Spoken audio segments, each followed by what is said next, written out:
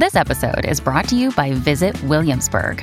In Williamsburg, Virginia, there's never too much of a good thing. Whether you're a foodie, a golfer, a history buff, a shopaholic, an outdoor enthusiast, or a thrill seeker, you'll find what you came for here and more. So ask yourself, what is it you want? Discover Williamsburg and plan your trip at visitwilliamsburg.com.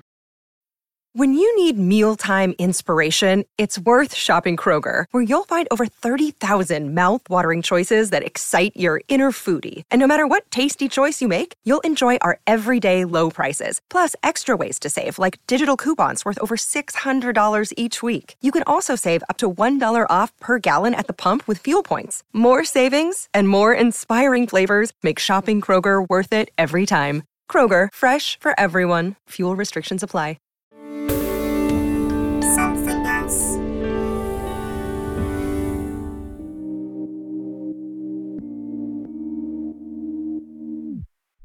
Hello and welcome to Katie Piper's Extraordinary People. This is the podcast where I sit down with an extraordinary person and share their story. They may have overcome some kind of adversity, or they might still be on that journey. But the stories that will make you laugh, cry, and hopefully feel that little bit inspired. Now on today's podcast, I'm joined by a very impressive young woman, thriving in her individuality. Tilly Lockey is a teenager model and presenter, and an ambassador for the Open Bionics, a company which develops medical devices that enhance the human body. At just 15 months old, Tilly contracted a deadly strain of meningitis, and her devastated parents were told that she would not survive. But Tilly, well, she was stronger than that. Her tiny body fought off the virus, but as it had to work so hard, Tilly lost both of her hands in the process. As she was growing into the strong young woman that she is today, Tilly's parents supported her in every way they could. But the prosthetics available to amputee children were just not supporting her in the way she needed. Tilly now wears what's called a hero arm, the world's first clinically approved 3D printed bionic arm, taking Tilly to serious superhero status.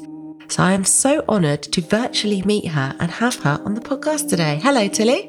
Hello, Katie. Thank you for having me. I'm so excited to be here. How did it feel hearing, that's a real sort of brief intro there about your past. How did it feel hearing it? The thing is, I am very, very lucky to have not remember anything that happened. I was 15 months old, but I feel like it definitely kind of shaped me into the person I am here today. And all I know is that ever since I was 1 year old, I've always really wanted to be determined and persevere in anything. And I think I have little Tilly to thank for that. Yeah. It's funny, isn't it, you saying about not remembering? Because I think when all of us look back on our childhood, we think we remember certain things, but maybe actually that's just because we've seen photos and like parents have shared those memories. When do you think you first became aware of your life and your situation? What do you think your earliest memory was? I feel like the point where I probably realized that I was a little bit different was maybe when, you're like 3, 4 and you go into like the park for the first time, or like 4 or 5. I always remember we'd go to the park. I've got 3 sisters and we'd all just kind of go to have fun, and meet friends and run off into the sunset with these other 4-year-olds who we just became best friends with on that day. I always found that the other kids, including my sisters, could just bump into somebody and be best friends straight away. Whereas with me, there was always kind of that elephant in the room. That is the fact that she doesn't have hands. And it's not that that was really a bad thing so much, but something that I did notice when I was really young is the fact that I was kind of having to explain myself all the time. And that was something that I noticed that nobody else was having to do.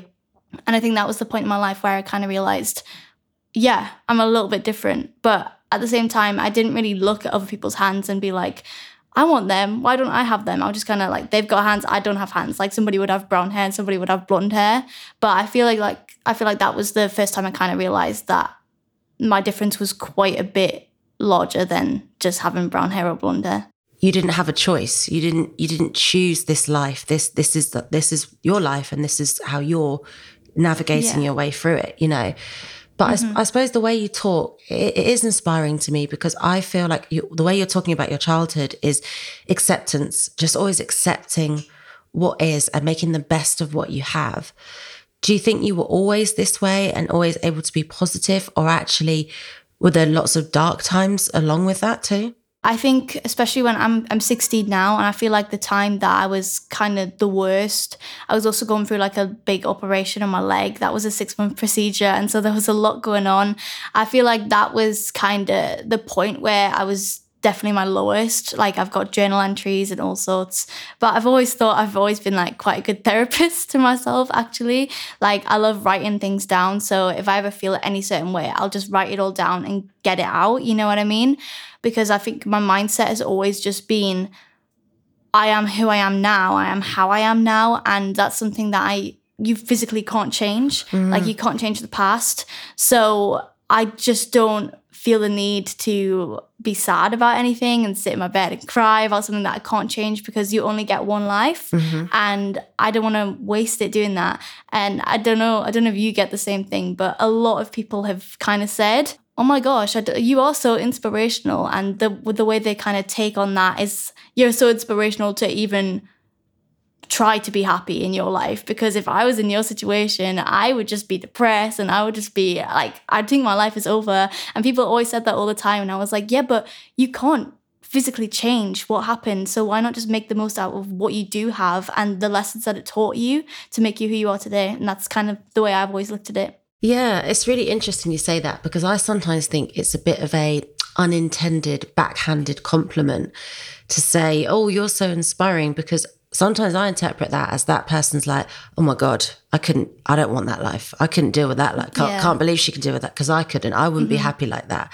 And that's how it feels, that also my crap life makes you feel better, you know? So yeah. And I know it's not intended like that by some people. And I don't know if you feel like this, but sometimes when people say, oh, I don't know how you do it, sometimes I think to myself, but that's the thing. No one knows how they would do something until that's the only choice.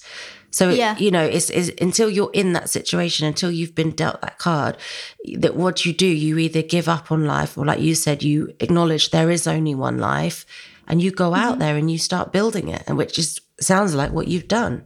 Yeah, I mean, I'm very, very lucky to get to speak to like many people through Open Bionics. I'm editing all the crowdfunding campaigns and everything at the minute. And so I'm always getting to hear everybody's stories about how they lost their hands, but also their experience growing up.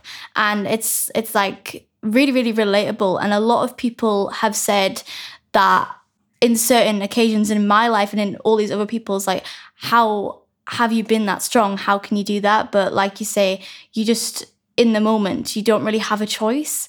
And so you have to be strong. Absolutely. I think also what you do for me is you kind of own your own story. You own your situation. So like when I was looking at you online, you're very into fashion. You're very well dressed, to the point where I freaked out about my top today. I was like, oh my God, she looks so good. I'm rushing around getting ready. Oh, I've not delivered today, like, I must say. Well, I'm kind of glad. No one can see us, but we're both kind of makeup free and just in hoodies. Yeah. But when I was looking at pictures of you, I was like, you know, I have to remind myself, you are just 16, you know, and 16 and being a female in 2022 is tough, right? And it's actually the start of your life. It's whoever you are, disability, no disability, it's finding your identity, it's establishing yourself. And I was like, she owns her own story.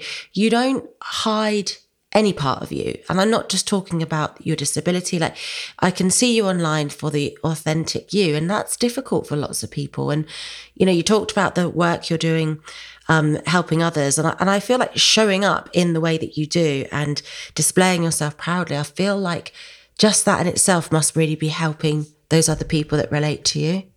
I think so, hopefully. I mean, honestly, it's the highlight of my day whenever I receive like a message, and I have before, just of anybody saying, you know, you've given me so much confidence. I'm so happy I found your page. It's finally something I can relate to, because when you have got very specific disability like that, you can feel like you're the only one in the world. And there are like different groups and things. I mean, I never really felt the need, because like I said, I didn't look at other people and think, gosh, I'm so different. You've got hands and I don't. And like, that's such a massive thing to me. It wasn't. But for a lot of people, it is. And you can feel like incredibly alone in it all. And so I never really saw so many people with the same disability as me. And I'm very lucky in the sense that I've got such a brilliant family who made me feel no different to anybody. But that's not always the case. And all I'm doing now is trying to be like that platform and that person that I would have wanted to see and look up to when I was little. Also, it's just because I find it fun and I love connecting with people like that. I think that's like the most beautiful thing about social media, in my opinion, is the amount of people that you can just reach out to with like a simple click or a post on a story. And that's what's really, really beautiful in it all. Like, it's like we're all actually really connected and it's just a little community that is really uplifting. That's all I want to achieve. And I feel like you have that same sort of thing going on. Yeah, I totally agree with you.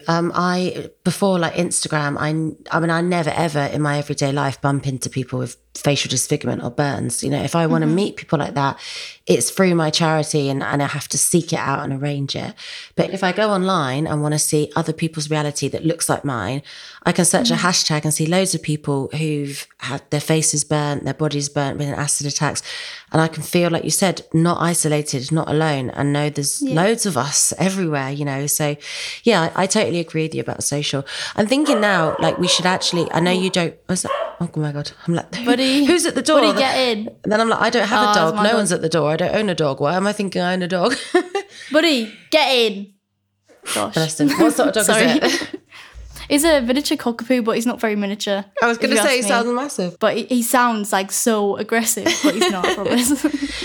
Now, I know you said you don't remember much because obviously you were a baby, but I'm just thinking about, you know, me and you were talking about disability, we're talking about meningitis, and a lot of people won't understand the medical journey of that. You know, people see online, oh, if your baby has a rash, check their body. And that's kind of the basic sort of knowledge of meningitis. But are you able to take me back to when you were 15 months old and sort of tell me medically what actually happened to you at that point in your life?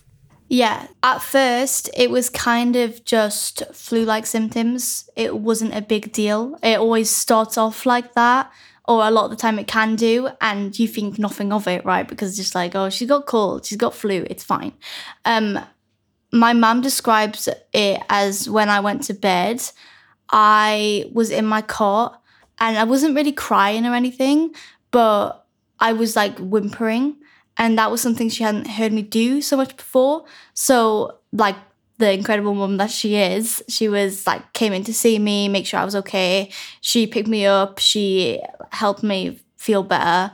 And then she put me back and let me go to sleep again. And then she went to bed too. But then later on, I was whimpering again and she went to see me. And that's when she picked me up and I started throwing up everywhere. Still at this point, it didn't really feel like such a big deal, you know. It's just that she's a little bit ill. She's under the weather. I know a lot of my symptoms the next day. They were like, oh, she seems to be getting better. She seems to be being fine, because I was at my nana's house and I was so lost in like the TV screen and like that content. And so my granddad was like, oh, she seems to be picking up, you know, she's been watching In the Night Garden, she's having a great time, like she's just enjoying the TV, right? But later on, we actually found out that a transfixed stare is a big symptom of meningitis septicemia. And so looking back on it, that's definitely what was going on there. And my mum did actually take me to the doctors at one point, and I was diagnosed with an ear infection. And sent home. And my mum had another daughter at the time, my older sister, but neither of us had ever had an ear infection before. She didn't really know to the extent of how bad that could be, but deep down in her mind, she was like, this has got to be more than an ear infection. Like, are you sure? And she had these doubts, but he's a doctor and she's not going to question his like expertise. So she was just like, okay, she's got an ear infection. And then the kind of trigger of it where it was like, wow, she's got this and it's really, really serious and we need to get her to hospital, was when my nana was changing my nappy and she came across the sepsis rash. And that's actually like the last symptom before everything kicks off, and you should really be in way before that. But my nana was changing my nappy, she stumbled across this rash, she called for my mum. My mum had one look at that and she just knew straight away what it was, and she got on the phone to the hospital calling an ambulance, and they were trying to ask her all these questions, you know, like trying to figure out if it was actually that. But my mum was just like, listen, I'm more than happy to answer any questions, but just tell me you're on the way, because she knew at that point that it was just a race against time, because it is at that point. And you know what? I'm a huge believer in everything happens for a reason. And the only reason my mum knew straight away that this was meningitis septicemia and she had to act really, really quick was because about like 3 weeks before that, she'd actually stumbled across an article in a newspaper about another little girl, and she'd ended up losing all 4 of her limbs. And it was basically documenting her experience with septicemia and what to look out for. And my mum, she tells me, like, vividly remembers at the time thinking, this isn't an article that I want to read because it's sad and you don't want to ever even imagine that happening to anybody, especially not your own children. But she just knew, as a mother of 2 little girls now, I need to be made aware. And she actually saw the image of the septicemia rash. So as soon as she saw that in person and in her own reality on her own daughter, she just knew straight away what it was. And she knew that she had to act fast right then. And I mean, who knows, had my mum not seen that article, if I'd even be alive here today, because it was that in the moment where she was just like, I need to just run and I need to do everything as quick as possible. Would she have known the severity of it then? That shows you the power of sharing your story. Like, it literally, that the person that shared that saved your life, you know? Literally, 100%, yeah. And I'm so grateful that they were able to share their story, but also it makes me like really, really want to share my story all the time. And I'm always like, on World Meningitis Day, I've got like this long story highlights about like everything, what to look out for, my own experience and things like that, because you literally never know when anything like that could happen. And it's a terrifying thought. And a lot of people say, oh, you should have got the jab or something. The jab wasn't actually available at the time. And since me and my mum had actually done loads of campaigning to actually get that available, and that is available now, it is out there. I've had it. I think it's a part of the baby jabs now, but past a certain age, obviously people didn't get it. So if you haven't got that, then maybe you should look into it. Yeah. That's available now. So yeah. And your parents were told, really, you know, I've got 2 kids, I've got 2 girls, and your parents were told, really, he's desperate to be in this podcast. What are you doing? Buddy, shush. Yeah, so your parents were told, really, the sentence that no parent ever wants to hear, you know, it's every parent's worst nightmare, that actually you weren't going to make it. Yeah. So as soon as I got to the hospital, there were already like 12 medics, like important people ready to like kind of take me in. And right away, you could just see like physically my health deteriorating so much. I was just so out of it, and I was only 1 as well. I was just like tiny, and I was placed on this bed, and like these 12 doctors at the same time were like cutting my clothes up and sticking tubes everywhere. And I mean, I couldn't only imagine what that must have been like for my parents to see. They said that to my mum, that I was going to die, and she just started throwing up everywhere. And I know it was such an intense time that my mum actually really struggled for years afterwards. Yeah. Like with lack of emotion, she just couldn't see anything the same. And I think for her as well, she just felt really, really useless, which she shouldn't have, because she's literally the reason I'm alive here today. But in the moment, she was just like, what can I do? I'm just kind of waiting. And I feel like that was the most painful bit for her. I can totally understand her trauma. You know, it's a real trauma for her. And like, you know, as a mum, the minute you're pregnant, you promise yourself you'll always look after that little boy, that little girl, and whatever or whoever they are, you'll always be there for them to keep them safe. And you know, you talked about her feeling helpless and not being able to do anything. And it's amazing how she channeled that frustration, because actually she made it her life's work, you know, to support you in this recovery, in this new life. And I read that she said to you when you were in hospital that you will have hands again. She promised you, and she never gave up, and she kept her promise. I mean, what an amazing woman, and what an amazing relationship between the 2 of you. Yeah, I mean, we're super, super close. That was before I went in to get my actual amputations. She just promised me, like, if there's one thing I can control, it's prosthetics and making sure that's available in the future. And so before I went in to actually get the amputations done, that's when she kind of held me close and she said, I will do everything that I can to give you the best life ever. And I promise that I'll get your hands back again. And I mean, I have them now. Yeah. So she's clearly done really, really well. And I appreciate her so much. Like, I owe her my life because I fully believe had she not acted as quick as she did, I would have been dead. Like, it's her doing that. My mindset is as good as it is. I mean, I got my first prosthetic from the NHS when I was like about 2, literally like a year after I got out of hospital and everything was fine. I got my first prosthetic and that wasn't great, I'm not going to lie. And we didn't have a really pleasant start to like kind of the prosthetic industry, if you can call it that. Why is that? It was like What handed happened? to us. Well, first of all, the kind of design of it wasn't like technical or anything. It was basically a tube to put your arm in, and then there was kind of like 3 prongs and they were tied together by elastic bands. And basically the way it worked is there was this hook on the thumb and that would connect to a harness and that would go over kind of my upper body as a 2-year-old. And the way I would kind of move my shoulders and like my upper arms would pull on strings, which would then pull on the thumb. And then it would be like back and forth, like a pinching movement. And I felt a bit like a puppet, I think.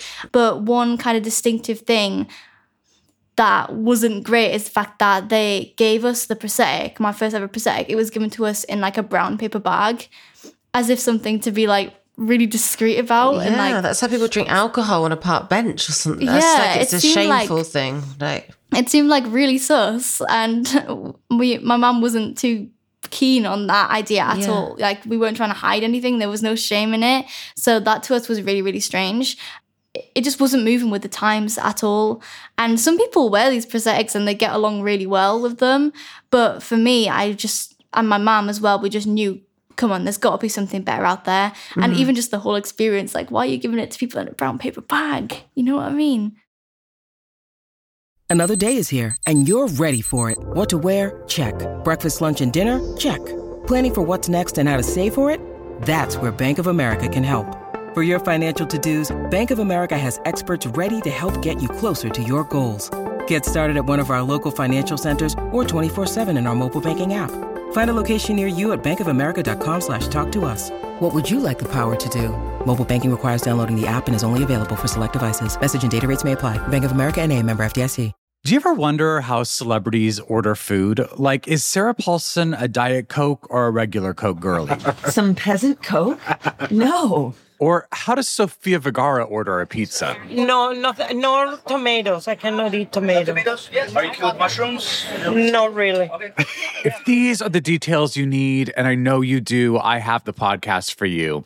I'm Jesse Tyler Ferguson, and on my podcast, Dinners on Me, I take some notable friends of mine out to dinners in Los Angeles and New York City. Listen wherever you get your podcasts. That thing was delicious. so after that, you challenged this and you said, this there must be better. You know, you had the confidence to challenge it and say, there must be better. I didn't really know what was going on and what we were trying to achieve. And so after that, we had the idea, we went down the really like realistic route, because at least then I can look at a hand and it'll look like a hand and I'll know that this is a replacement of a hand, you know? And we thought that would work. And the NHS one was free. And these ones, the most expensive pair that I had of the realist prosthetics were about 36 grand. So that was when all the fundraising was going on and we needed an awful lot of help because I'm not rich, we're not a rich family and we don't just have 36 grand to buy a hand. Yeah. And also when you're a kid, you're constantly growing.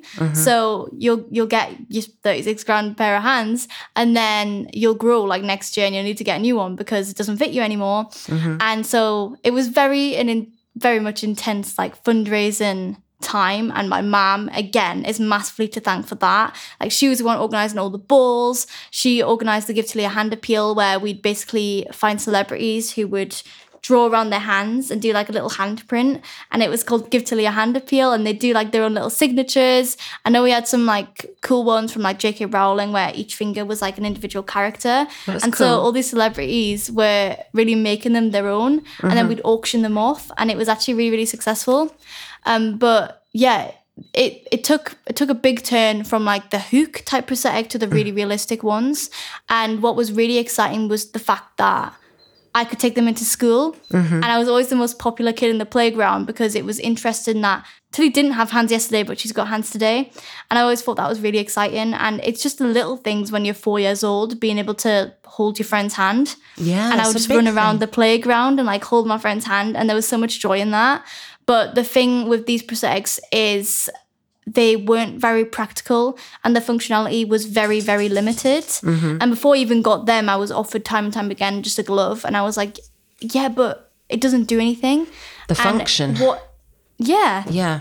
It's like all it feels there is like you're trying to mask something that you're ashamed of that's different. Like I feel like my whole life, especially when I was younger, it was constantly being given like a glove to mask that difference. And then even when a hand that eventually moves, its functionality is so limited and all the attention is going on how it looks so that you look normal or how you should look, quote unquote. I feel like that definitely could easily take a subconscious toll on like anybody growing up like that, because it's almost like you're constantly being told that you need to look like everybody else just so you can fit in and have a normal life, when really that wasn't the case. It's almost like saying, let's just give you this arm so no one stares at you, you know, never mind that you can't actually be independent and do basic functional stuff, you know. And like you said, that reinforces the message that your biggest problem is that you don't look like everyone else. And that's not right, you know. And I was just thinking about when we are kids, we don't ask our parents, how do we pick up a cup? How do we scratch our face? We just sort of do it and we learn through repetition. For you growing up without hands, did you ask your parents or did you find your own way? Like how did that unfold for you? I always kind of found my own way, I think. I mean, obviously it was a bit of both. It was a mixture. But like when I was at school and we were all learning like handwriting for the first time, obviously there was nobody there to be like, oh, this is how you do it without hands, you know, because everyone's got hands at my school. So I didn't really get this like guidance in that you should hold it here in between your arms in this way and that will be better. I just kind of learnt with everybody else. I've actually got quite nice handwriting, I'm not going to lie. But I did find that when I was getting used to my bionic arms here today, I don't know where the correct finger placement is to kind of hold a makeup brush or a fork. And so I'd be like, to my mum, right, how would you hold this in your hand? Because I've never had to think about that before. And now I've got fingers, I need to know like where to put them. And it's really interesting because if people go on your Instagram, you're very good at makeup. You know, you're not just kind of, you know, some of us aren't very good at eye makeup. Some of us don't know how to put a wave in our hair, but you're exceptionally good at it. And is it right, even though, you know, obviously you've said your fingers aren't there, but you still feel them as if they're there. Is that right? Yeah, like I can feel my fingers, and all throughout my life, I remember like being with my friends and like going shopping together and things like that. If we were to take a selfie right then and there, automatically I would throw a peace sign in the air. And the fingers aren't there, but I can feel in my arm when it is a peace sign. I'm doing a peace sign. Wow. But now what's really cool is that I can do a peace sign and it actually be there and people understand what's going on. Yeah. And that's just another form of expression, you know, that people take for granted. Absolutely. Yeah. Big part of communication. And like you said, relating to your friends and expressing how you feel. We should actually talk about your hero arms because we got to the point where you said you realized the prosthetics that were being given to you weren't enough. And then you got fitted with the hero arms at 9 years old, and you were the first child in the UK to do this. And that was it because you were working with them, you were developing the arms in the first place, were you? Yeah. So previously I'd worked with other prosthetic companies, like the really realistic ones that I was wearing.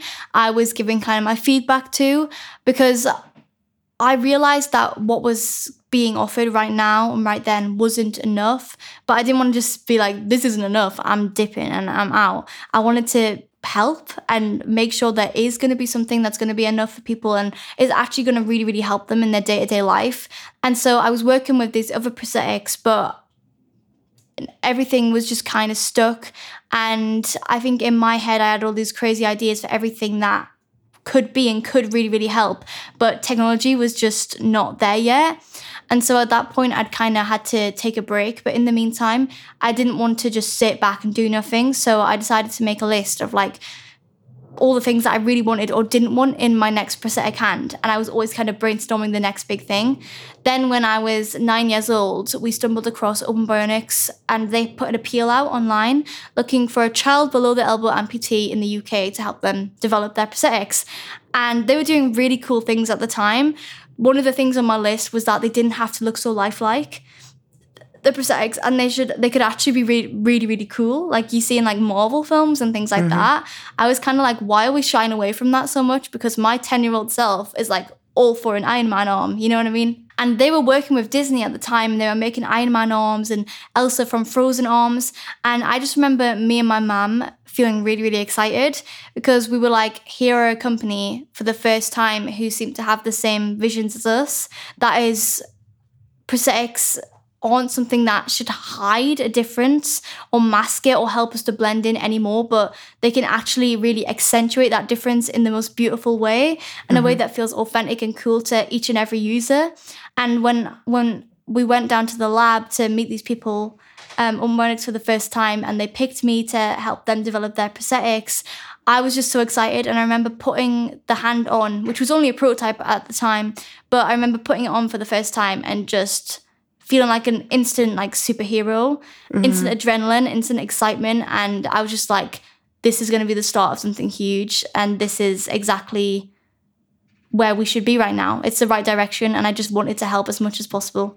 And you did, and it was the part of something huge, because of you and all that you didn't just get bionic arms. Other children got fitted with them because of you. And, you know, it sort of changed the lives of, I guess, potentially thousands of child amputees, and it will in the future as well. Yeah, I mean, it's amazing. My kind of role in the company is like basically to wear the bionic arms every day and then give brutally honest feedback on what's really, really great, really sucks, what I hate in the arm, what I love in the arm, or like any ideas for like potential upgrades, what I think would be really, really helpful. And I've actually invented like certain things in the arm. One of my most notorious being like the freeze mode, which basically is like if you want to hold something and you want that confirmation that it's not going to open at any point, you can actually freeze it in place. And now people are wearing them on the daily in like France and in Germany and in Spain and in America. And when I hear people say like their favorite feature is the one that I put into the arm, and it really, really helps them, and it makes their life way easier when they just know that they can trust the arm and it be like that extra bit reliable. Like, that's amazing, because it's helped me, but it's also helping a lot of other people as well. And so I do feel quite smug about it. But anyway, it's really good to see, Yeah, and also it doesn't change. You know, you've been through a lot of pain mentally and physically. You've suffered a lot. I'm sure you still do to this day. And it doesn't change that. It doesn't take that away. But it's like sometimes in life we have to look for purpose in pain, because we can't eliminate it, you know, and we're never like, oh, I'm so glad this happened to me because of X, Y, Z. But when you find purpose in your situation and you leave a legacy like you're doing, you know, you're impacting people, like you said, internationally, who you might never even meet, but you are playing a part in their life. And it really kind of leads me to this question. Like we talked at the start of this pod about being inspiring and it not really being a choice, and you not remembering the early years, and it's something that just happened to you and your family. But I do wonder if, like, fighting something when you're such a tiny baby, if it does almost give you that edge. And I know you believe in things happening for a reason. What do you believe about somebody being a strong person? Do you think those early years as a baby made you strong? Do you think being strong was something you had to work at at school age? Or what's your belief about strong people? Yeah, I mean, that's a big question. And I feel like it'll be different for everybody. I feel like strength comes from a lot of things. I feel like strength comes from how you talk to yourself mentally as well. Like when I was little and I was in primary school in the first years, I would always sit on the bench on my own. And I think my problem was that I was really shy. I didn't want to ask anybody to play because I was scared they were going to say no. And that makes me think now, looking back on it, whether that was a kind of deep-rooted feeling of rejection. I'm going to be rejected because of this difference about me. And I wasn't aware of that at the time, but it's definitely a potential like possibility. You know what I mean? And I remember at one point I was 4 years old, and I remember having a pep talk with myself on the bench. And I was like, Tilly, you are going to be alone forever if you do not just pluck up the courage and ask somebody to play. So what if they say no? And I vividly remember giving myself a whole pep talk and just being like, you just need to get over this, and you need to go and ask somebody to play, and you could just be fine, and it'll be fine. You know, I remember giving myself that pep talk when I was 4 years old. And do 4-year-olds give themselves pep talks to talk to friends? No, my 4-year-old won't even tidy up her toys, and she still wheeze on the floor. I think that's incredible. Like, you know, you talk about maturity and growth. I think that's incredible, like insight, and it's self-awareness. You know, like at 4, to be able to live in the present but think about the future, and you know, to be able to say that to yourself, it does show this crazy maturity. I mean, you're only 16 now, but talking to you, it doesn't feel like that. How old do you feel? How old do I feel? I feel like a good 63. I'm not gonna lie. Like, I've been 63 for like a whole 10 years as well. Yeah, I get that. Because, you know, we laugh, but actually you're right. When you have a medical journey, that is what people in their 60s, 70s and 80s go through. And that's normal at that stage of life. And it's not the run of the mill at 16. So I do understand why you say that. It's funny talking to you. It feels like you're very empowered. You're very confident. Is that the right words to describe you? Do you identify with that? Confidence has always been an issue for me. I was always really, really shy. But looking back on that now, I've come so far. I mean, sometimes I still do need to give myself little pep talks, and I'm like, 4-year-old Tilly, I'm like, come on, you could do it. But to me, I feel like confidence has definitely been a journey, but it's one that I'm still on as well. Like, there's still so many things about myself that I still need to accept. And there's still like down days where I don't accept things that I thought I'd already accepted, you know? I always remind myself that it's things I can't change, so I should just get over it and be happy with what I've got. But you still like bump into hurdles. I mean, especially being on social media so much. They've got all these filters at the minute, don't they? And they're always floating around. Comparison is definitely a thing, especially now I'm like a teenager. I think that was like the biggest thing when I was like 13, 14 that I struggled with a lot. So I do catch myself sometimes comparing myself, and I need to like slap myself on the wrist and be like, Tilly, but they're them, you're you, and yeah, we're separate, you know, and you're an individual. What is life if you're not gonna like walk around, strut with your head high, you know? Even with the Boynacoms now, I love them so much because they accentuate the difference. Yes, and there's so much confidence in that. They make me feel so confident because it's like I'm finally not only accepting who I am, but I'm also showing the world unapologetically and blinging it up with diamonds and like glammed up cases because I've got some sparkly ones, and they're like my pride and joy of life. So yeah, it's a lot of fun with it. I'm having a lot of fun with it now. Well, I think you're right, because you're talking about taking ownership and being in the driving seat. Yeah. You know, you coming on this podcast and talking like this, people will be listening that had no idea and didn't understand any of this.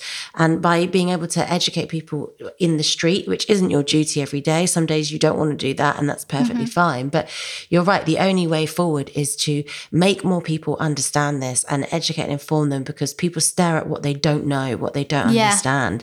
And I really relate to what you're saying about comparison. And I think people with a disability will relate to this, but people with what we would class as a normal life will relate to this too, that sometimes people are obsessed with us all being the same and fitting in. And if I lose weight, I'll fit in. If I buy this top, I'll fit in. If I change if I look like everyone else, if I get my lips injected, I'll look like other people. But fitting in doesn't happen. And also even trying to do it, and even if you think you achieve it, doesn't equal happiness.